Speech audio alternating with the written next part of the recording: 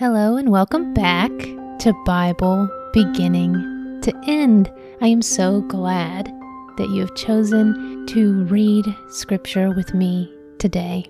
As always, we will be reading through a passage of Scripture that continues from last time. I won't be offering much commentary, but will be asking questions along the way so that you can have a personal time of reflection on the Scriptures and answer these questions as the Spirit leads and guides. If you would like to reach out to the show or support us, all the ways to do that are in the description of this episode. So without any further ado, let us keep moving on with Leviticus. Hopefully today we will finish Leviticus, but we have quite a bit to get through. We finished up last time with Leviticus 20. We read 16 through 20, where we talked about the Day of Atonement and expressions of holiness.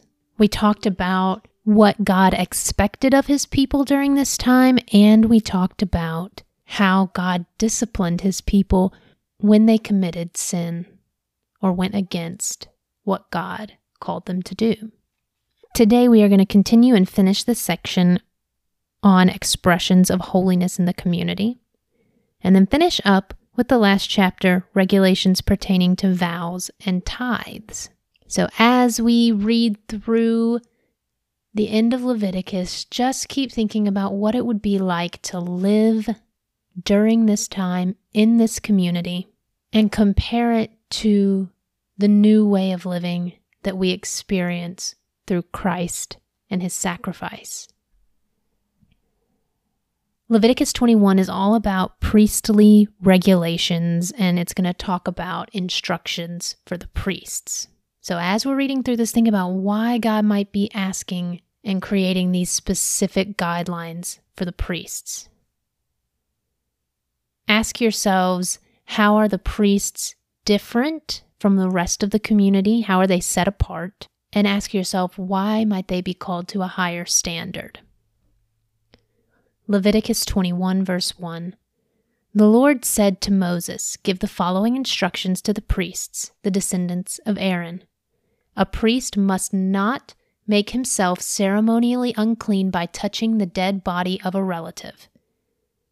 The only exceptions are his closest relatives, his mother or father, son or daughter, brother, or his virgin sister who depends on him because she has no husband.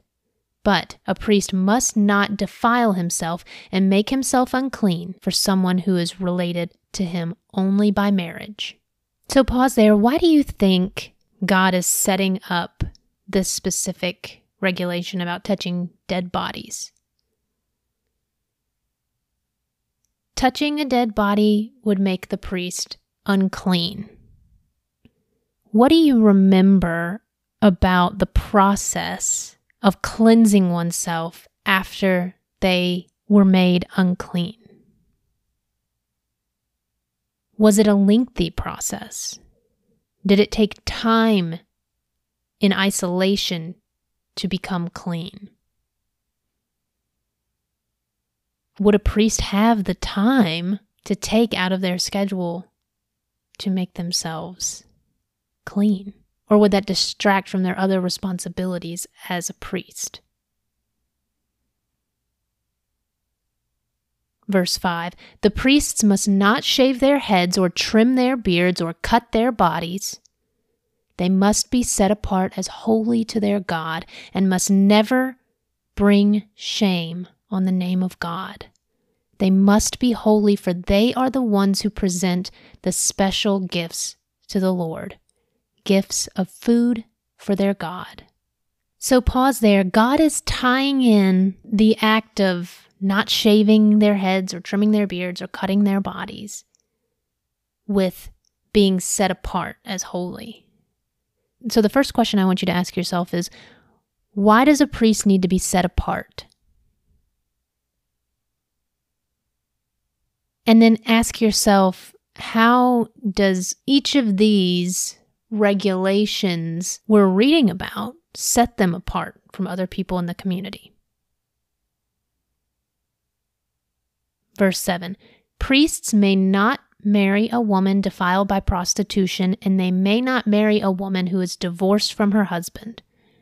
For the priests are set apart as holy to their God. You must treat them as holy. They offer up food to your God. You must consider them holy because I, the Lord, am holy, and I make you holy. If a priest's daughter defiles herself by becoming a prostitute, she also defiles her father's holiness, and she must be burned to death. Now pause there. That seems very extreme. Ponder that and consider what God's saying about how set apart priests are from the community. How seriously did they take the priesthood during this time?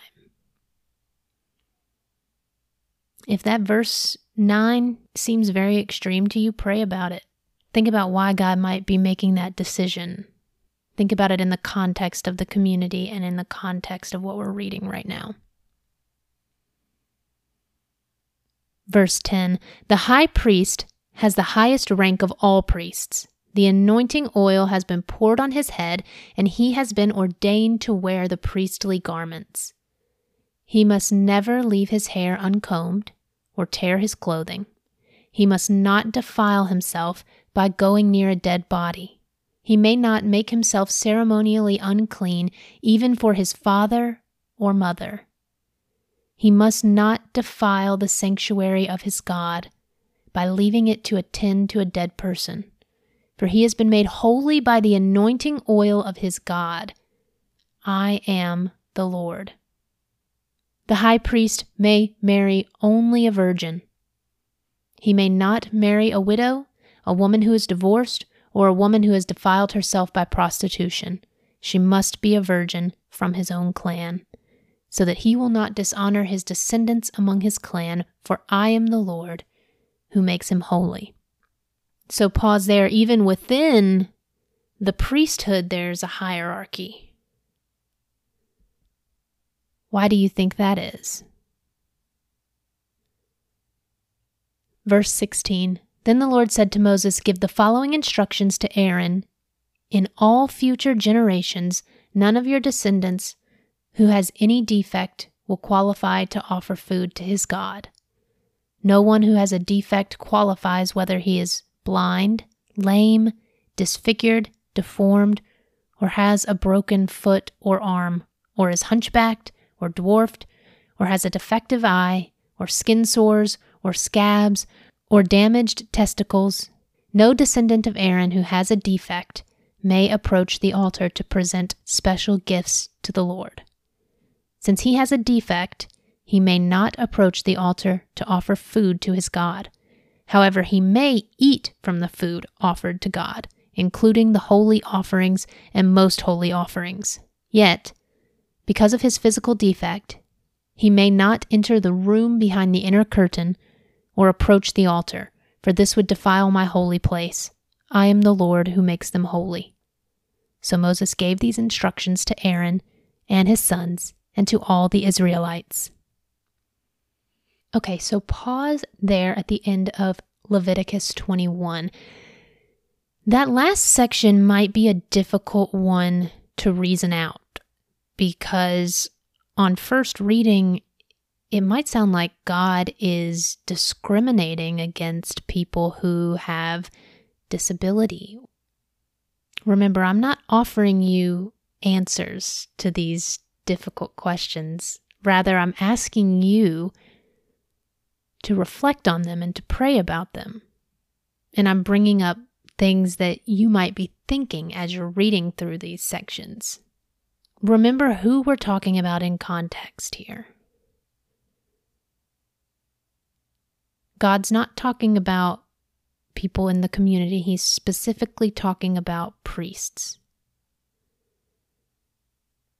And what were priests qualified to do? What was required of the priests? What did God expect of the priests? These are all questions to ask as you ponder and pray over what God might be meaning in this section, why he was specific about this, what his reasoning might be. Leviticus 22, it continues the instructions for the priests. The Lord said to Moses, "Tell Aaron and his sons to be very careful with the sacred gifts that the Israelites set apart for me, so they do not bring shame on my holy name. I am the Lord. Give them the following instructions. In all future generations, if any of your descendants is ceremonially unclean when he approaches the sacred offerings that the people of Israel consecrate to the Lord, he must be cut off from my presence. I am the Lord.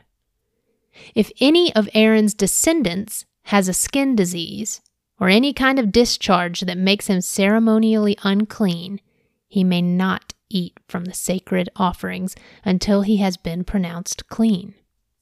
He also becomes unclean by touching a corpse, or by having an emission of semen, or by touching a small animal that is unclean, or by touching someone who is ceremonially unclean for any reason. The man who is defiled in any of these ways will remain unclean until evening. He may not eat from the sacred offerings until he has bathed himself in water.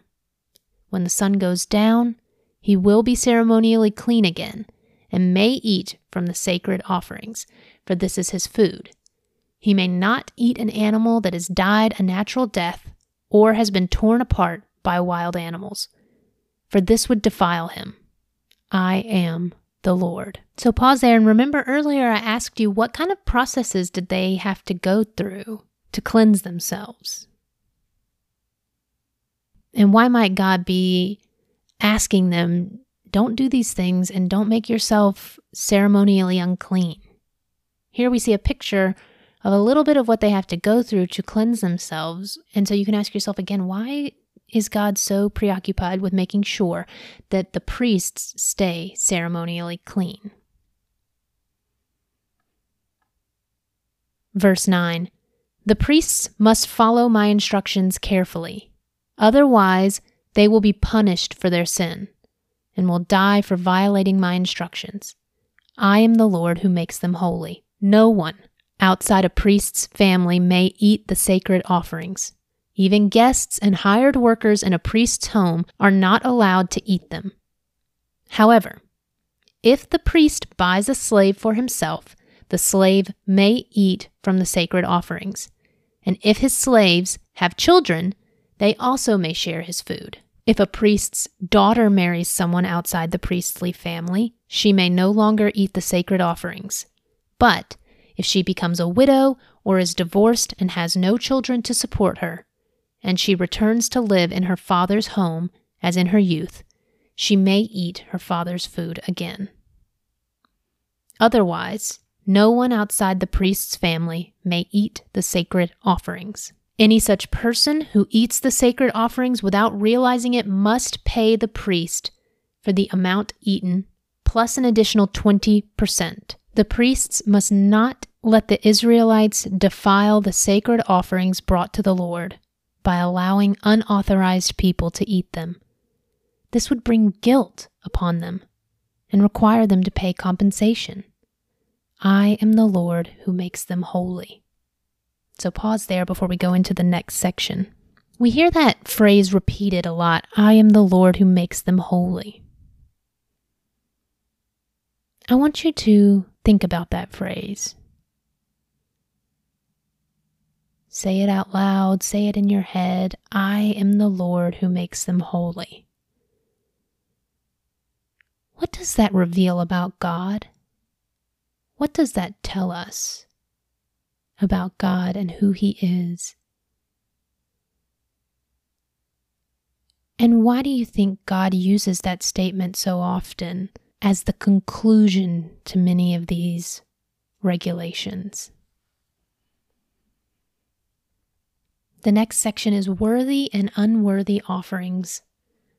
And the Lord said to Moses, Give Aaron and his sons and all the Israelites these instructions which apply both to native Israelites and to the foreigners living among you.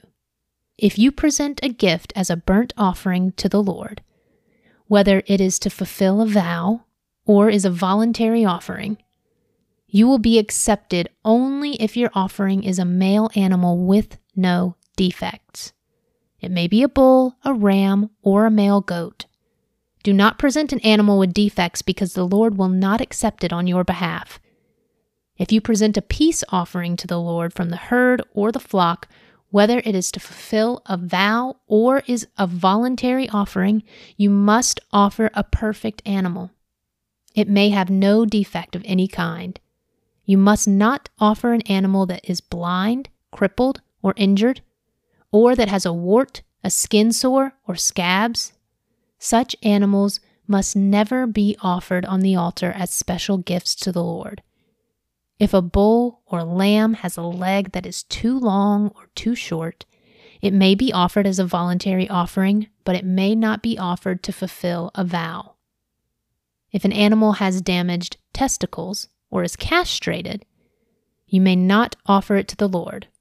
You must never do this in your own land, and you must not accept such an animal from foreigners and then offer it as a sacrifice to your God. Such animals will not be accepted on your behalf, for they are mutilated or defective. And the Lord said to Moses, when a calf or lamb or goat is born, it must be left with its mother for 7 days. From the 8th day on, it will be acceptable as a special gift to the Lord. But you must not slaughter a mother animal and her offspring on the same day, whether from the herd or the flock. When you bring a thanksgiving offering to the Lord, sacrifice it properly, so you will be accepted. Eat the entire sacrificial animal on the day it is presented. Do not leave any of it until the next morning. I am the Lord. You must faithfully keep all my commands by putting them into practice, for I am the Lord. Do not bring shame on my holy name, for I will display my holiness among the people of Israel. I am the Lord who makes you holy.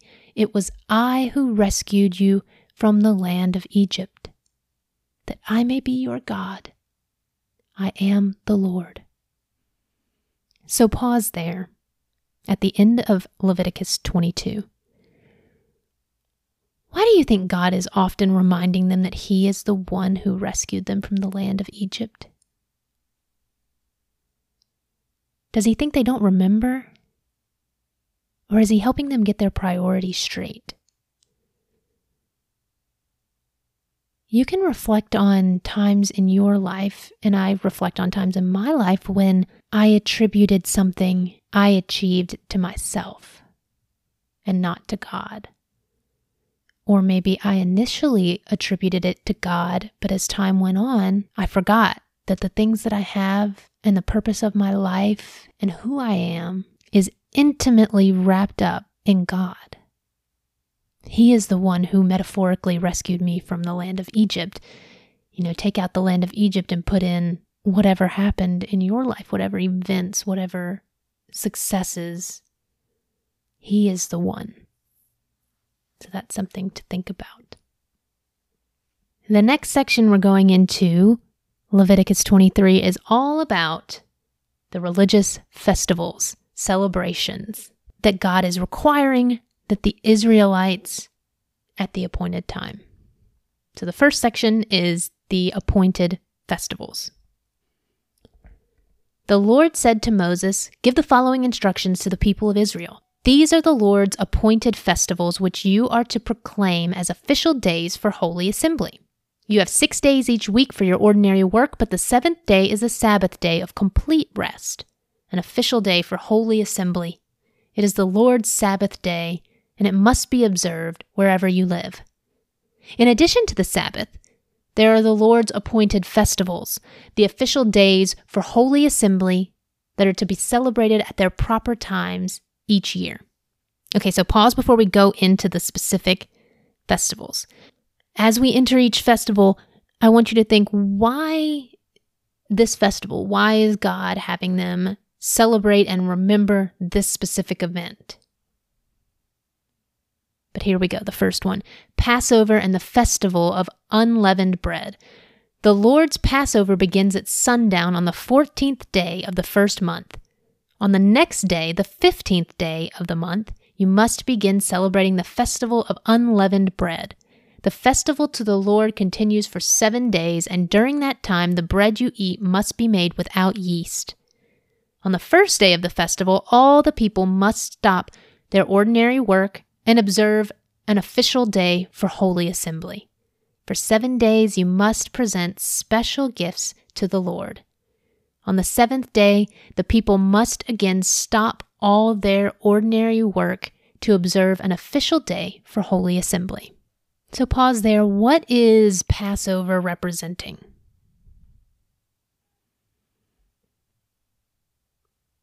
What did we read about in Exodus? What event do you remember where God passed over the Israelites and saved them before delivering them from Egypt? The next festival is the celebration of first harvest. Then the Lord said to Moses, "Give the following instructions to the people of Israel. When you enter the land I am giving you, and you harvest its first crops, bring the priest a bundle of grain from the first cutting of your grain harvest. On the day after the Sabbath, the priest will lift it up before the Lord so it may be accepted on your behalf. On that same day, you must sacrifice a 1-year-old male lamb with no defects as a burnt offering to the Lord. With it, you must present a grain offering consisting of 4 quarts of choice flour moistened with olive oil. It will be a special gift, a pleasing aroma to the Lord. You must also offer 1 quart of wine as a liquid offering. Do not eat any bread or roasted grain or fresh kernels on that day until you bring this offering to your God. This is a permanent law for you, and it must be observed from generation to generation wherever you live." The Festival of Harvest. From the day after the Sabbath, the day you bring the bundle of grain to be lifted up as a special offering, count off 7 full weeks. Keep counting until the day after the 7th Sabbath, 50 days later. Then present an offering of new grain to the Lord. From wherever you live, bring 2 loaves of bread to be lifted up before the Lord as a special offering. Make these loaves from 4 quarts of choice flour and bake them with yeast. They will be an offering to the Lord from the first of your crops. So pause there. Why is it important that they're giving God an offering from the first of their crops? Verse 18, along with the bread, present 7 1-year-old male lambs with no defects, 1 young bull, and 2 rams as burnt offerings to the Lord. These burnt offerings, together with the grain offerings and liquid offerings, will be a special gift, a pleasing aroma to the Lord. Then you must offer 1 male goat as a sin offering and 2 1-year-old male lambs as a peace offering. The priest will lift up the 2 lambs as a special offering to the Lord, together with the loaves representing the first of your crops. These offerings, which are holy to the Lord, belong to the priests. That same day will be proclaimed an official day for holy assembly, a day on which you do no ordinary work. This is a permanent law for you, and it must be observed from generation to generation wherever you live. When you harvest the crops of your land, do not harvest the grain along the edges of your field, and do not pick up what the harvesters drop. Leave it for the poor and the foreigners living among you. I am the Lord your God. So pause there at the end of the Festival of Harvest and ask yourself, how is offering up their first crop to God reminding the Israelites where their daily needs come from? And then also how, in that last verse, leaving the dropped grain and the grain along the edges of your field for the poor and foreigners living among you, that verse, how is God showing his kindness and grace and provision for those who are without. The next festival is the Festival of Trumpets. The Lord said to Moses, "Give the following instructions to the people of Israel. On the first day of the appointed month in early autumn, you are to observe a day of complete rest. It will be an official day for holy assembly, a day commemorated with loud blasts of a trumpet. You must do no ordinary work on that day. Instead, you are to present special gifts to the Lord." So pause there, because I'm starting to see a pattern, and I'm wondering if you're seeing it too. This section is revealing something to me about the Sabbath. Each of these festivals have tied to it some sort of Sabbath, a day of complete rest. But what are they doing on these Sabbath days? Are they sitting around just doing nothing and whatever they want to do that's not considered work? Or are they meeting together and worshiping God? What is that revealing to you about how to practice Sabbath today? The next section is the Day of Atonement. We talked about this last time. Then the Lord said to Moses, "Be careful to celebrate the Day of Atonement on the 10th day of that same month, 9 days after the Festival of Trumpets. You must observe it as an official day for holy assembly, a day to deny yourselves and present special gifts to the Lord. Do no work during that entire day, because it is the Day of Atonement, when offerings of purification are made for you, making you right with the Lord your God.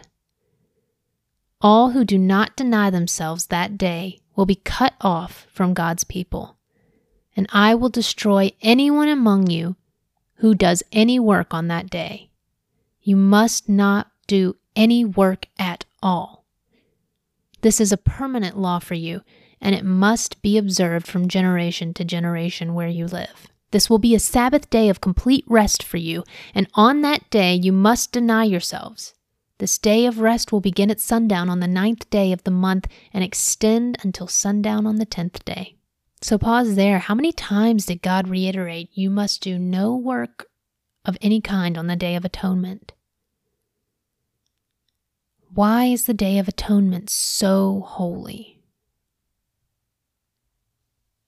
And then the final festival is the Festival of Shelters. And the Lord said to Moses, "Give the following instructions to the people of Israel. Begin celebrating the Festival of Shelters on the 15th day of the appointed month, 5 days after the Day of Atonement.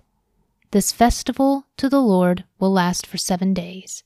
On the first day of the festival, you must proclaim an official day for holy assembly when you do no ordinary work. For 7 days, you must present special gifts to the Lord. The 8th day is another holy day on which you present your special gifts to the Lord. This will be a solemn occasion, and no ordinary work may be done that day. These are the Lord's appointed festivals. Celebrate them each year as official days for holy assembly by presenting special gifts to the Lord: burnt offerings, grain offerings, sacrifices, and liquid offerings, each on its proper day. These festivals must be observed in addition to the Lord's regular Sabbath days, and the offerings are in addition to your personal gifts, the offerings you give to fulfill your vows, and the voluntary offerings you present to the Lord. Remember that this 7-day festival to the Lord, the Festival of Shelters, begins on the 15th day of the appointed month, after you have harvested all the produce of the land. The first day and the 8th day of the festival will be days of complete rest. On the first day, gather branches from magnificent trees, palm fronds, boughs from leafy trees, and willows that grow by the streams. Then celebrate with joy before the Lord your God for 7 days. You must observe this festival to the Lord for 7 days every year. This is a permanent law for you, and it must be observed in the appointed month, from generation to generation. For 7 days you must live outside in little shelters. All native-born Israelites must live in shelters. This will remind each new generation of Israelites that I made their ancestors live in shelters when I rescued them from the land of Egypt. I am the Lord your God. So Moses gave the Israelites these instructions regarding the annual festivals of the Lord.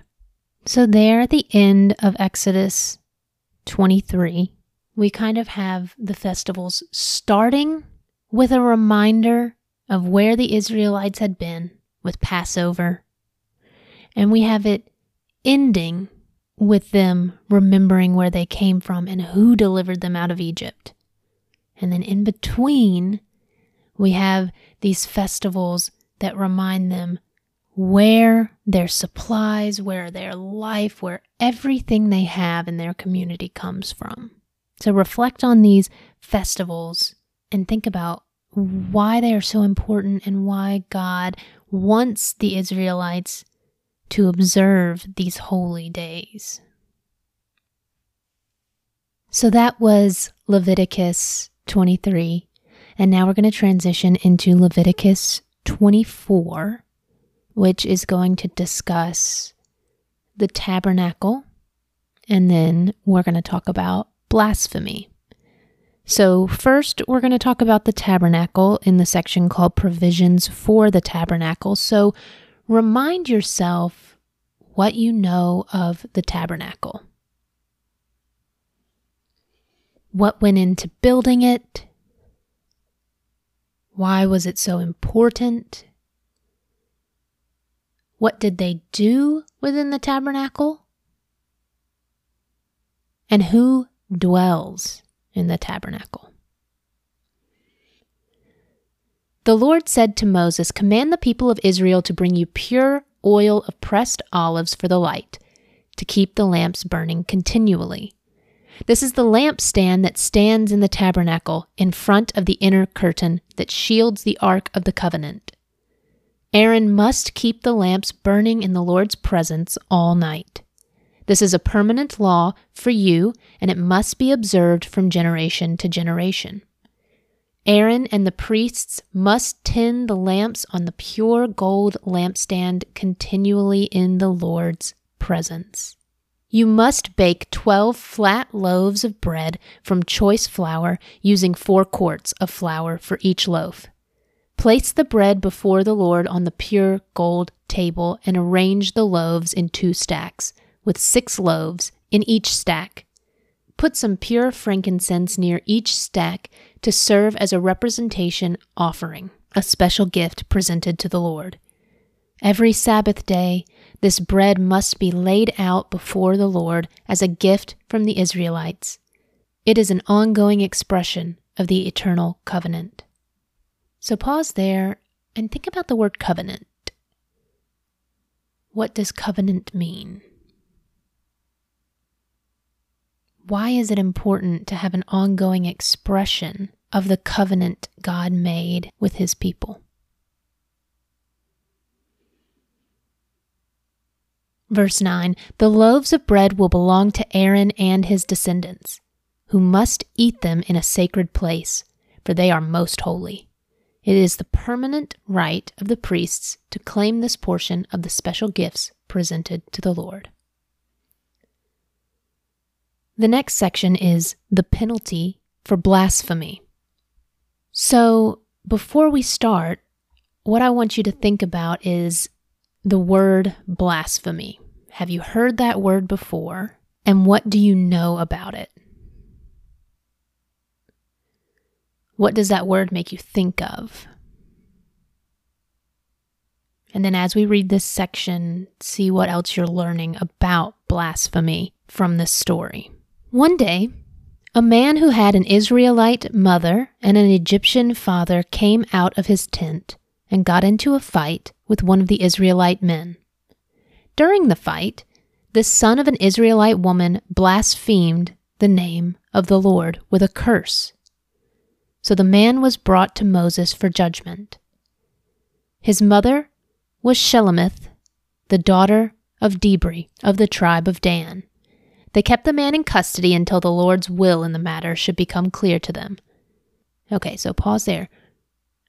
What did he do? He blasphemed the name of the Lord with a curse. What does that actually mean? Why was he brought in for judgment, and why was this so serious? What does that mean, he blasphemed God's name?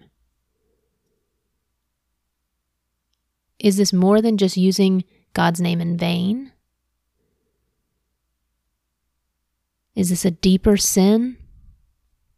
How do you think God is going to handle this? Let's see. Verse 13.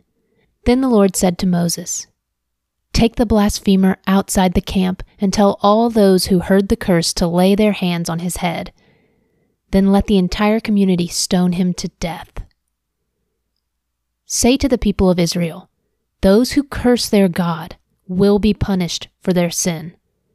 Anyone who blasphemes the name of the Lord must be stoned to death by the whole community of Israel. Any native-born Israelite or foreigner among you who blasphemes the name of the Lord must be put to death." So pause there as we've seen what the fate of the man who blasphemed against God was going to be. What did he do? He used God's name in a curse.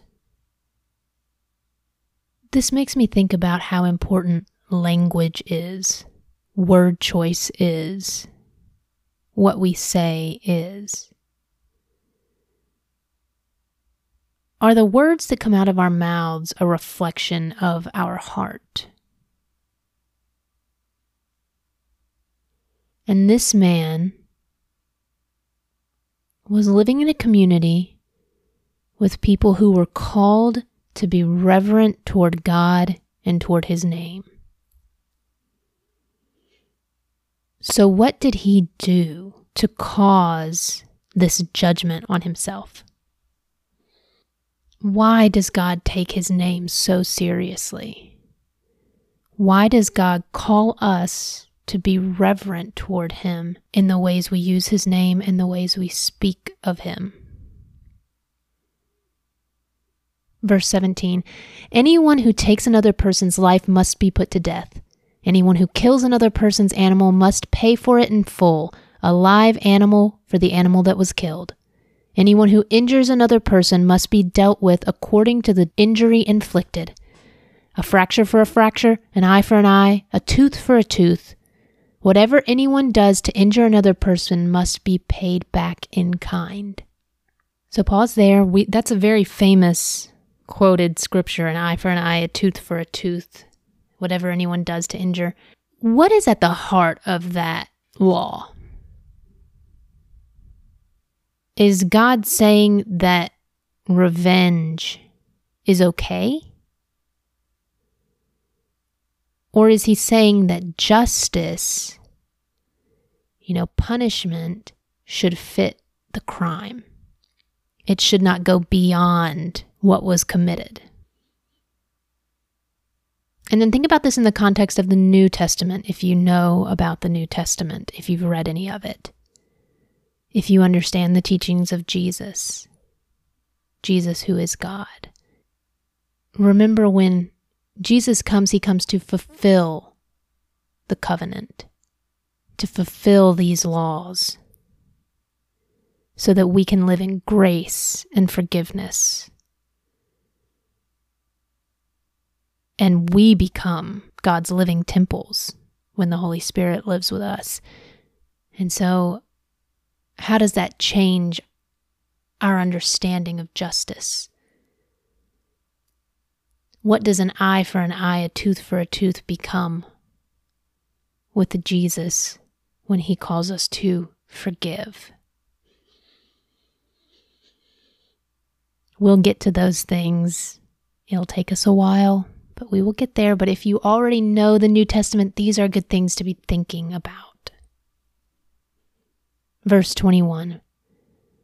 Whoever kills an animal must pay for it in full, but whoever kills another person must be put to death. The same standard applies both to native-born Israelites and to foreigners living among you. I am the Lord your God. After Moses gave all these instructions to the Israelites, they took the blasphemer outside the camp and stoned him to death. The Israelites did just as the Lord had commanded Moses. Okay, we're going to go right into Leviticus 25, which is the Sabbath year and the year of Jubilee. So it starts with the Sabbath year. While Moses was on Mount Sinai, the Lord said to him, "Give the following instructions to the people of Israel. When you have entered the land I am giving you, the land itself must observe a Sabbath rest before the Lord every 7th year. For 6 years you may plant your fields and prune your vineyards and harvest your crops. But during the 7th year, your land must have a Sabbath year of complete rest. It is the Lord's Sabbath.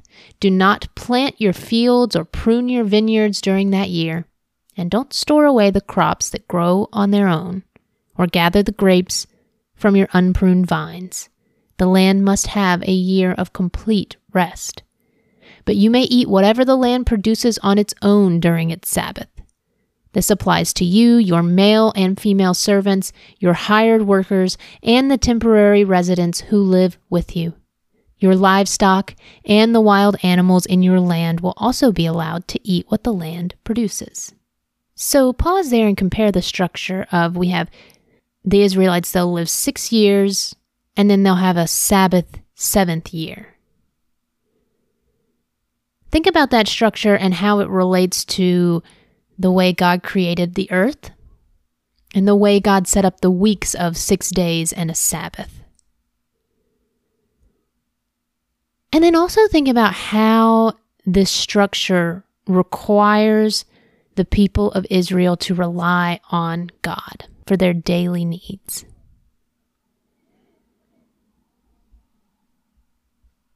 The next section is the year of Jubilee.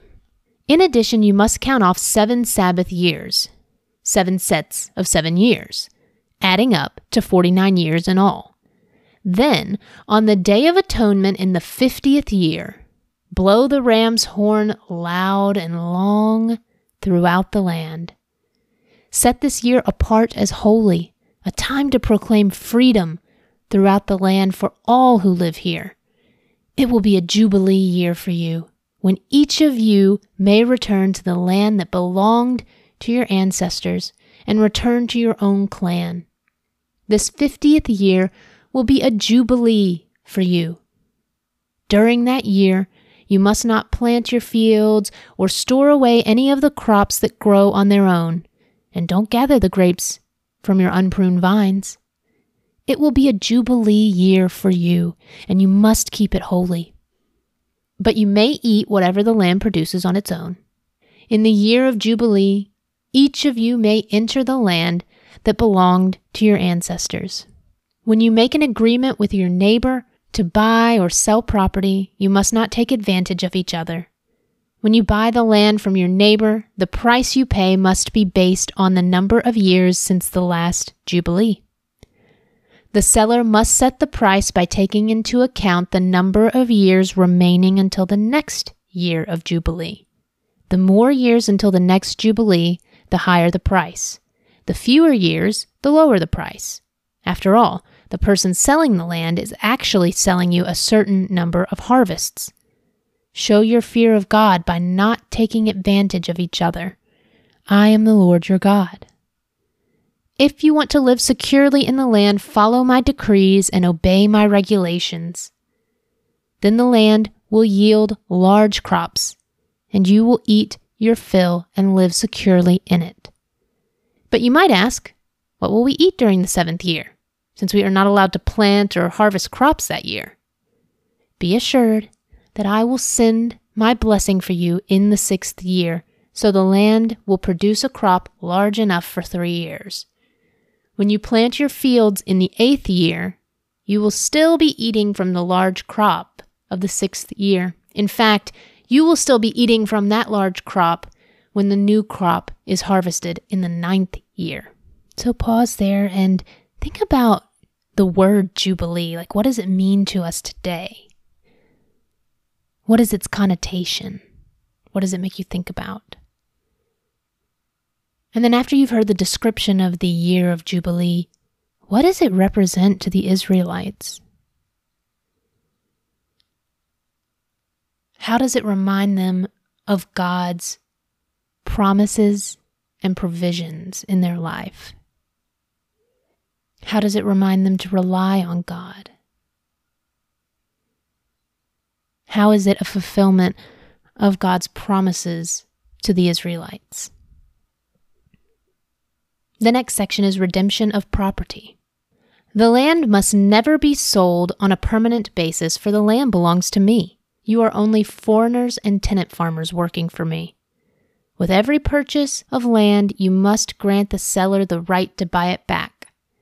If one of your fellow Israelites falls into poverty and is forced to sell some farmland, then a close relative should buy it back for him. If there is no close relative to buy the land, but the person who sold it gets enough money to buy it back, he then has the right to redeem it from the one who bought it. The price of the land will be discounted according to the number of years until the next year of Jubilee. In this way, the original owner can then return to the land. But if the original owner cannot afford to buy back the land, it will remain with the new owner until the next year of Jubilee. In the Jubilee year, the land must be returned to the original owners so they can return to their family land. Anyone who sells a house inside a walled town has the right to buy it back for a full year after its sale. During that year, the seller retains the right to buy it back. But if it is not bought back within a year, the sale of the house within the walled town cannot be reversed. It will become the permanent property of the buyer. It will not be returned to the original owner in the year of Jubilee. But a house in a village, a settlement without fortified walls, will be treated like property in the countryside. Such a house may be bought back at any time, and it must be returned to the original owner in the year of Jubilee.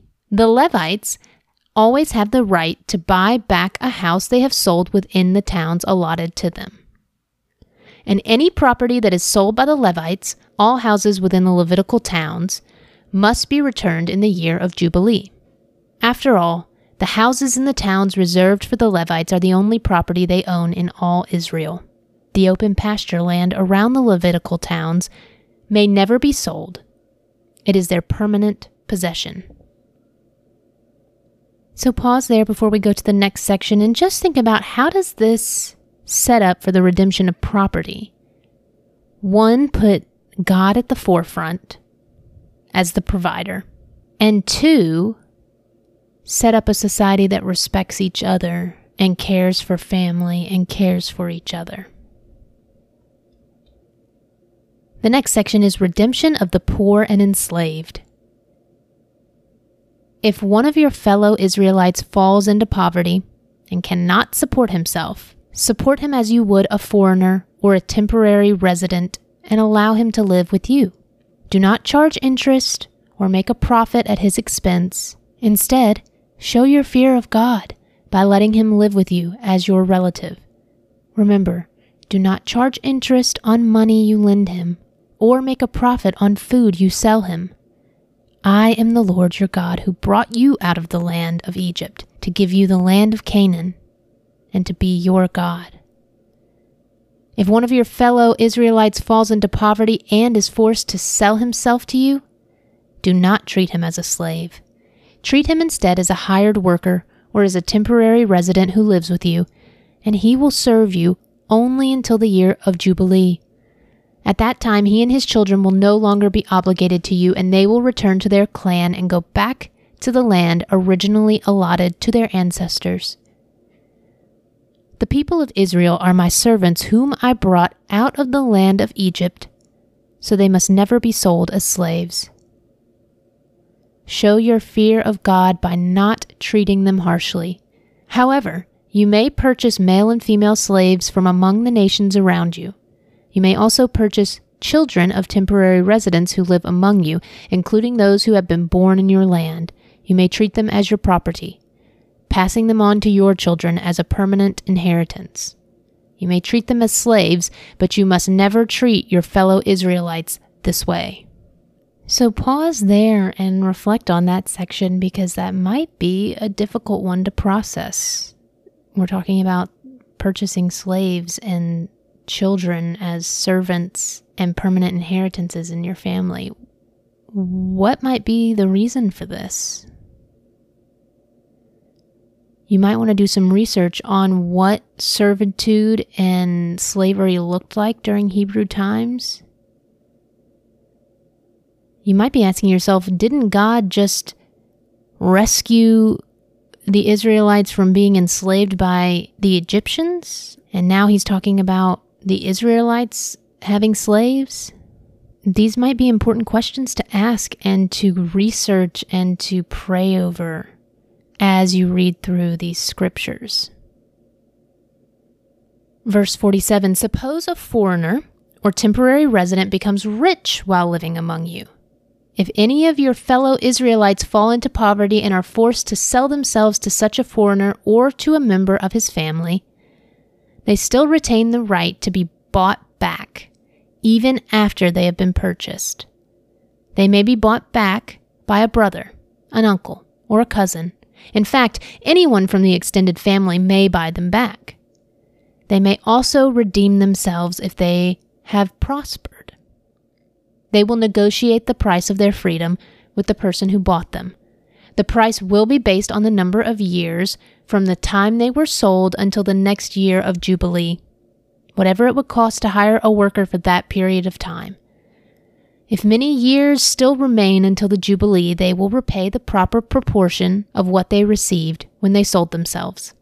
If only a few years remain until the year of Jubilee, they will repay a small amount for their redemption. The foreigner must treat them as workers hired on a yearly basis. You must not allow a foreigner to treat any of your fellow Israelites harshly. If any Israelites have not been bought back by the time the year of Jubilee arrives, they and their children must be set free at that time. For the people of Israel belong to me. They are my servants, whom I brought out of the land of Egypt. I am the Lord, your God. Okay, so now we're going to go into Leviticus 26, and you can breathe a sigh of relief for a moment, because the beginning of this chapter is blessings for obedience. And you might be like, finally, we've read so much about punishment and judgment. What about blessings? What happens when the Israelites are faithful? But don't worry, we're also going to talk about punishments for disobedience. But right now, while we're on the subject, think about the blessings you've seen in your life from God as we read through these blessings that He is going to show the Israelites for their obedience and faithfulness to Him. Leviticus 26. Do not make idols or set up carved images or sacred pillars or sculpted stones in your land so you may worship them. I am the Lord your God.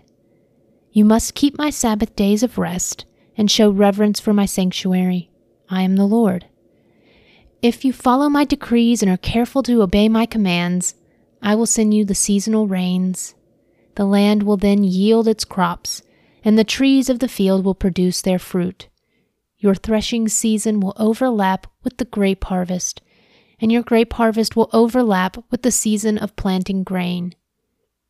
You will eat your fill and live securely in your own land. I will give you peace in the land, and you will be able to sleep with no cause for fear. I will rid the land of wild animals and keep your enemies out of your land. In fact, you will chase down your enemies and slaughter them with your swords. 5 of you will chase 100, and 100 of you will chase 10,000. All your enemies will fall beneath your sword. I will look favorably upon you, making you fertile and multiplying your people, and I will fulfill my covenant with you. you will have such a surplus of crops that you will need to clear out the old grain to make room for the new harvests. I will live among you, and I will not despise you. I will walk among you. I will be your God, and you will be my people. I am the Lord your God who brought you out of the land of Egypt, so you would no longer be their slaves. I broke the yoke of slavery from your neck, so you can walk with your heads held high. So pause and reflect on those blessings. Reflect on how God will fulfill his promises to the Israelites if they obey him. Is this relationship one-sided, or is it an active relationship between God and his people, both participating, both acknowledging the truth of God's existence? The next section is punishment for disobedience.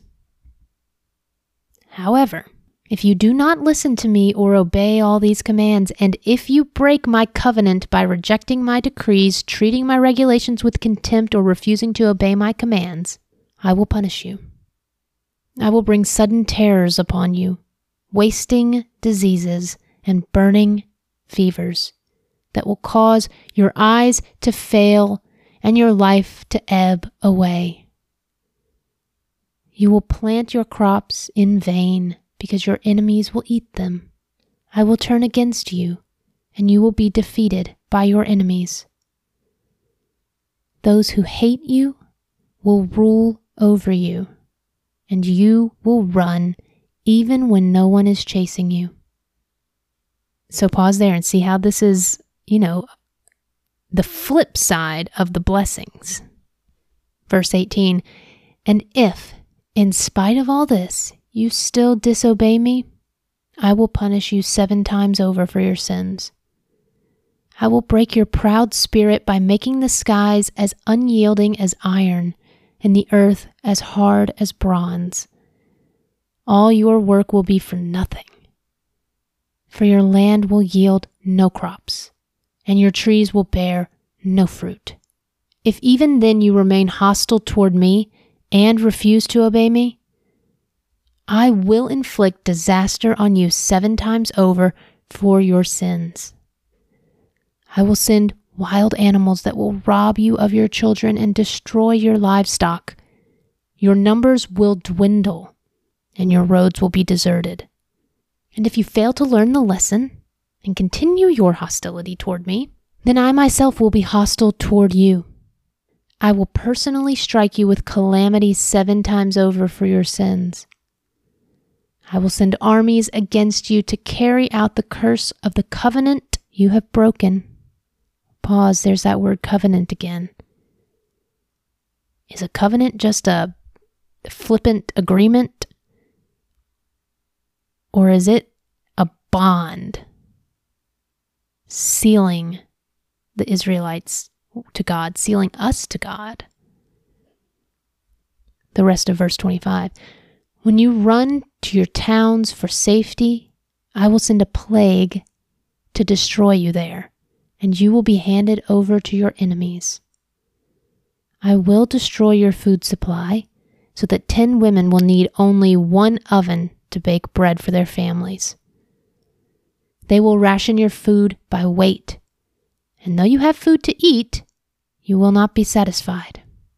If in spite of all this, you still refuse to listen and still remain hostile toward me, then I will give full vent to my hostility.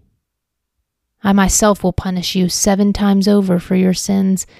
Then you will eat the flesh of your own sons and daughters. I will destroy your pagan shrines and knock down your places of worship. I will leave your lifeless corpses piled on top of your lifeless idols, and I will despise you.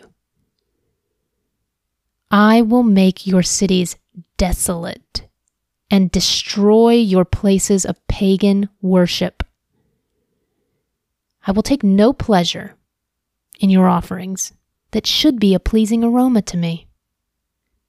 Yes, I myself will devastate your land, and your enemies who come to occupy it will be appalled at what they see. I will scatter you among the nations and bring out my sword against you. Your land will become desolate, and your cities will lie in ruins. Then at last, the land will enjoy its neglected Sabbath years as it lies desolate while you are in exile in the land of your enemies. Then the land will finally rest and enjoy the Sabbaths it missed.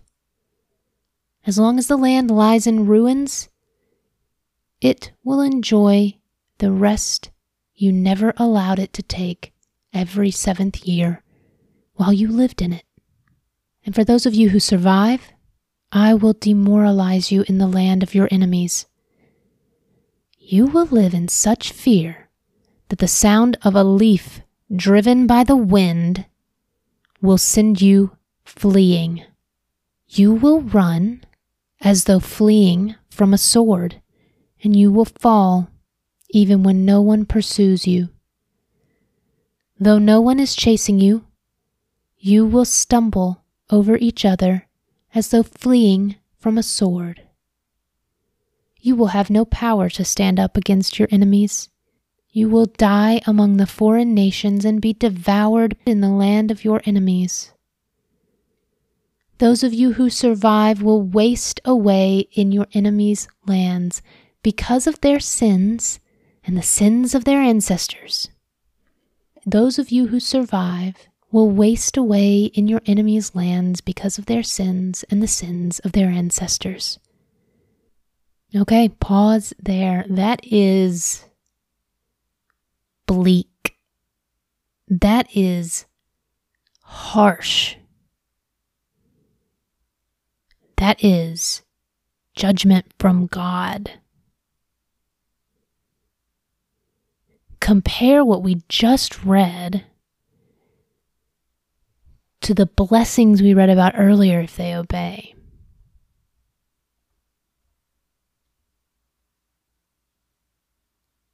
And does God go straight from 0 to 100 with the punishments?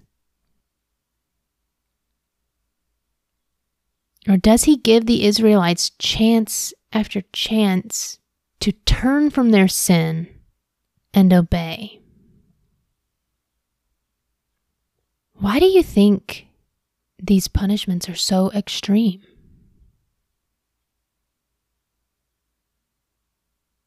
I also want you to hold on to the hope in Jesus. It's important to read these past scriptures to see how the followers of God before us lived.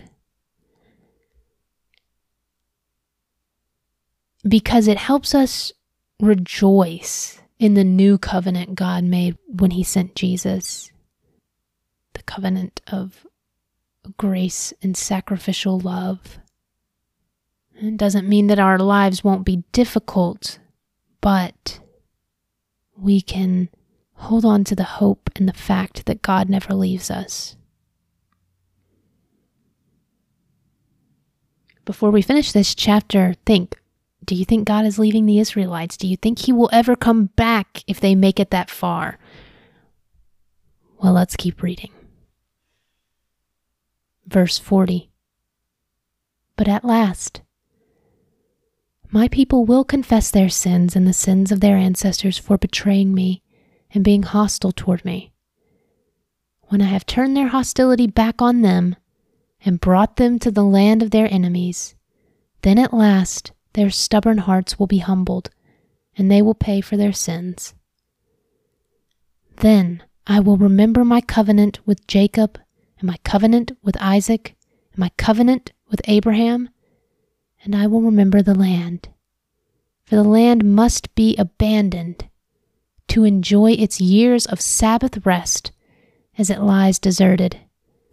At last my people will pay for their sins, for they have continually rejected my regulations and despised my decrees.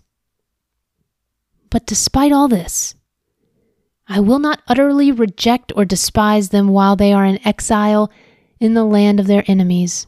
I will not cancel my covenant with them by wiping them out, for I am the Lord their God.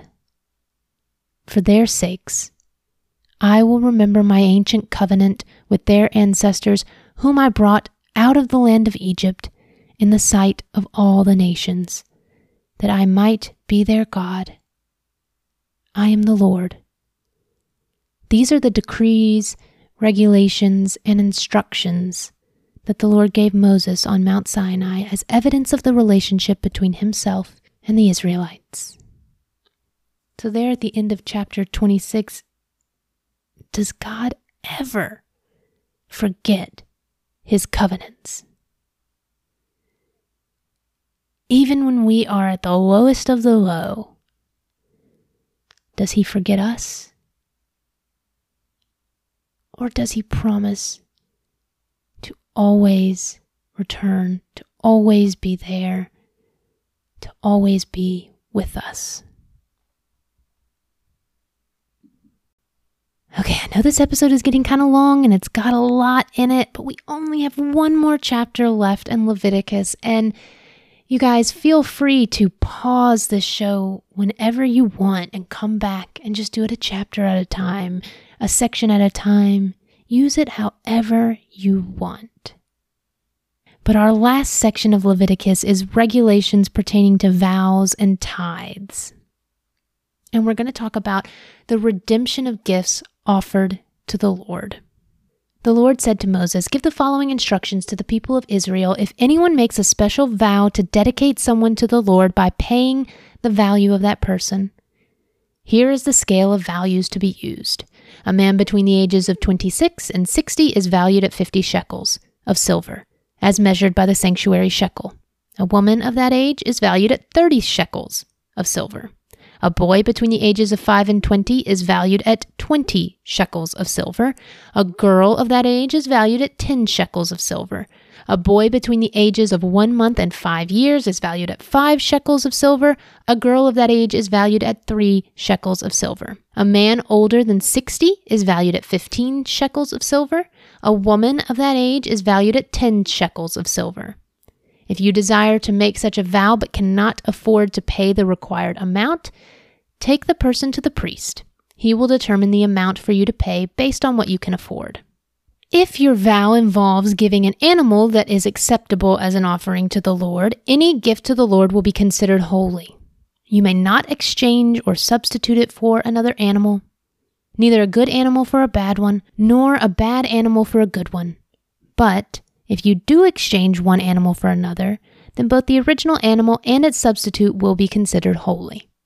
If your vow involves an unclean animal, one that is not acceptable as an offering to the Lord, then you must bring the animal to the priest. He will assess its value, and his assessment will be final, whether high or low. If you want to buy back the animal, you must pay the value set by the priest plus 20%. So right there, pause and think about how important these vows are that they're making to God. He's saying you can't exchange these things. So are they something that you should take lightly or something that you should be very serious and specific and thoughtful about?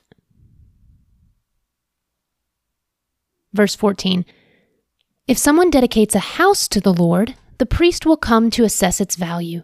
The priest's assessment will be final, whether high or low. If the person who dedicated the house wants to buy it back, he must pay the value set by the priest plus 20%. Then the house will again be his. If someone dedicates to the Lord a piece of his family property, its value will be assessed according to the amount of seed required to plant it. 50 shekels of silver for a field planted with 5 bushels of barley seed. If the field is dedicated to the Lord in the year of Jubilee, then the entire assessment will apply. But If the field is dedicated after the year of Jubilee, the priest will assess the land's value in proportion to the number of years left until the next year of Jubilee. Its assessed value is reduced each year. If the person who dedicated the field wants to buy it back, he must pay the value set by the priest plus 20%. Then the field will again be legally his. But if he does not want to buy it back, and it is sold to someone else, the field can no longer be bought back. When the field is released in the year of Jubilee, it will be holy, a field specially set apart for the Lord. It will become the property of the priests. If someone dedicates to the Lord a field he has purchased but which is not part of his family property, the priest will assess its value based on the number of years left until the next year of Jubilee. On that day, he must give the assessed value of the land as a sacred donation to the Lord. In the year of Jubilee, the field must be returned to the person from whom he purchased it, the one who inherited it as family property. All the payments must be measured by the weight of the sanctuary shekel, which equals 20 gerahs.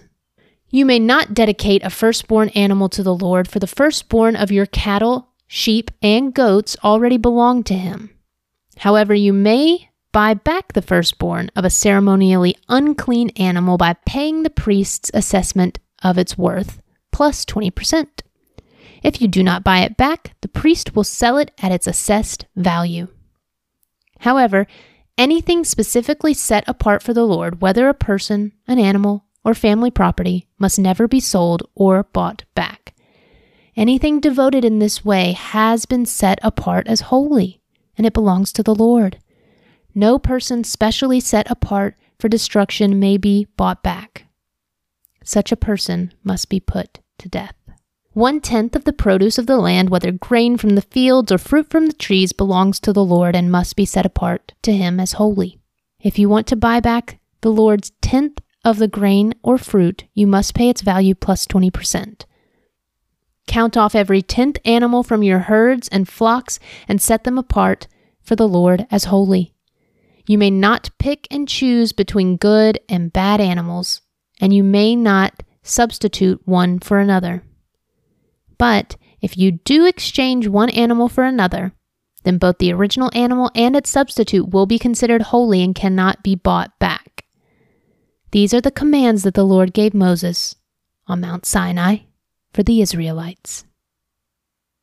Okay, take a deep breath and congratulate yourself because we just made it through Leviticus. And Leviticus is not an easy book to read. Many times we see it as irrelevant to who we are now, living under the grace and sacrifice of Jesus. But I don't want you to look at it that way. I want you to see it as relevant.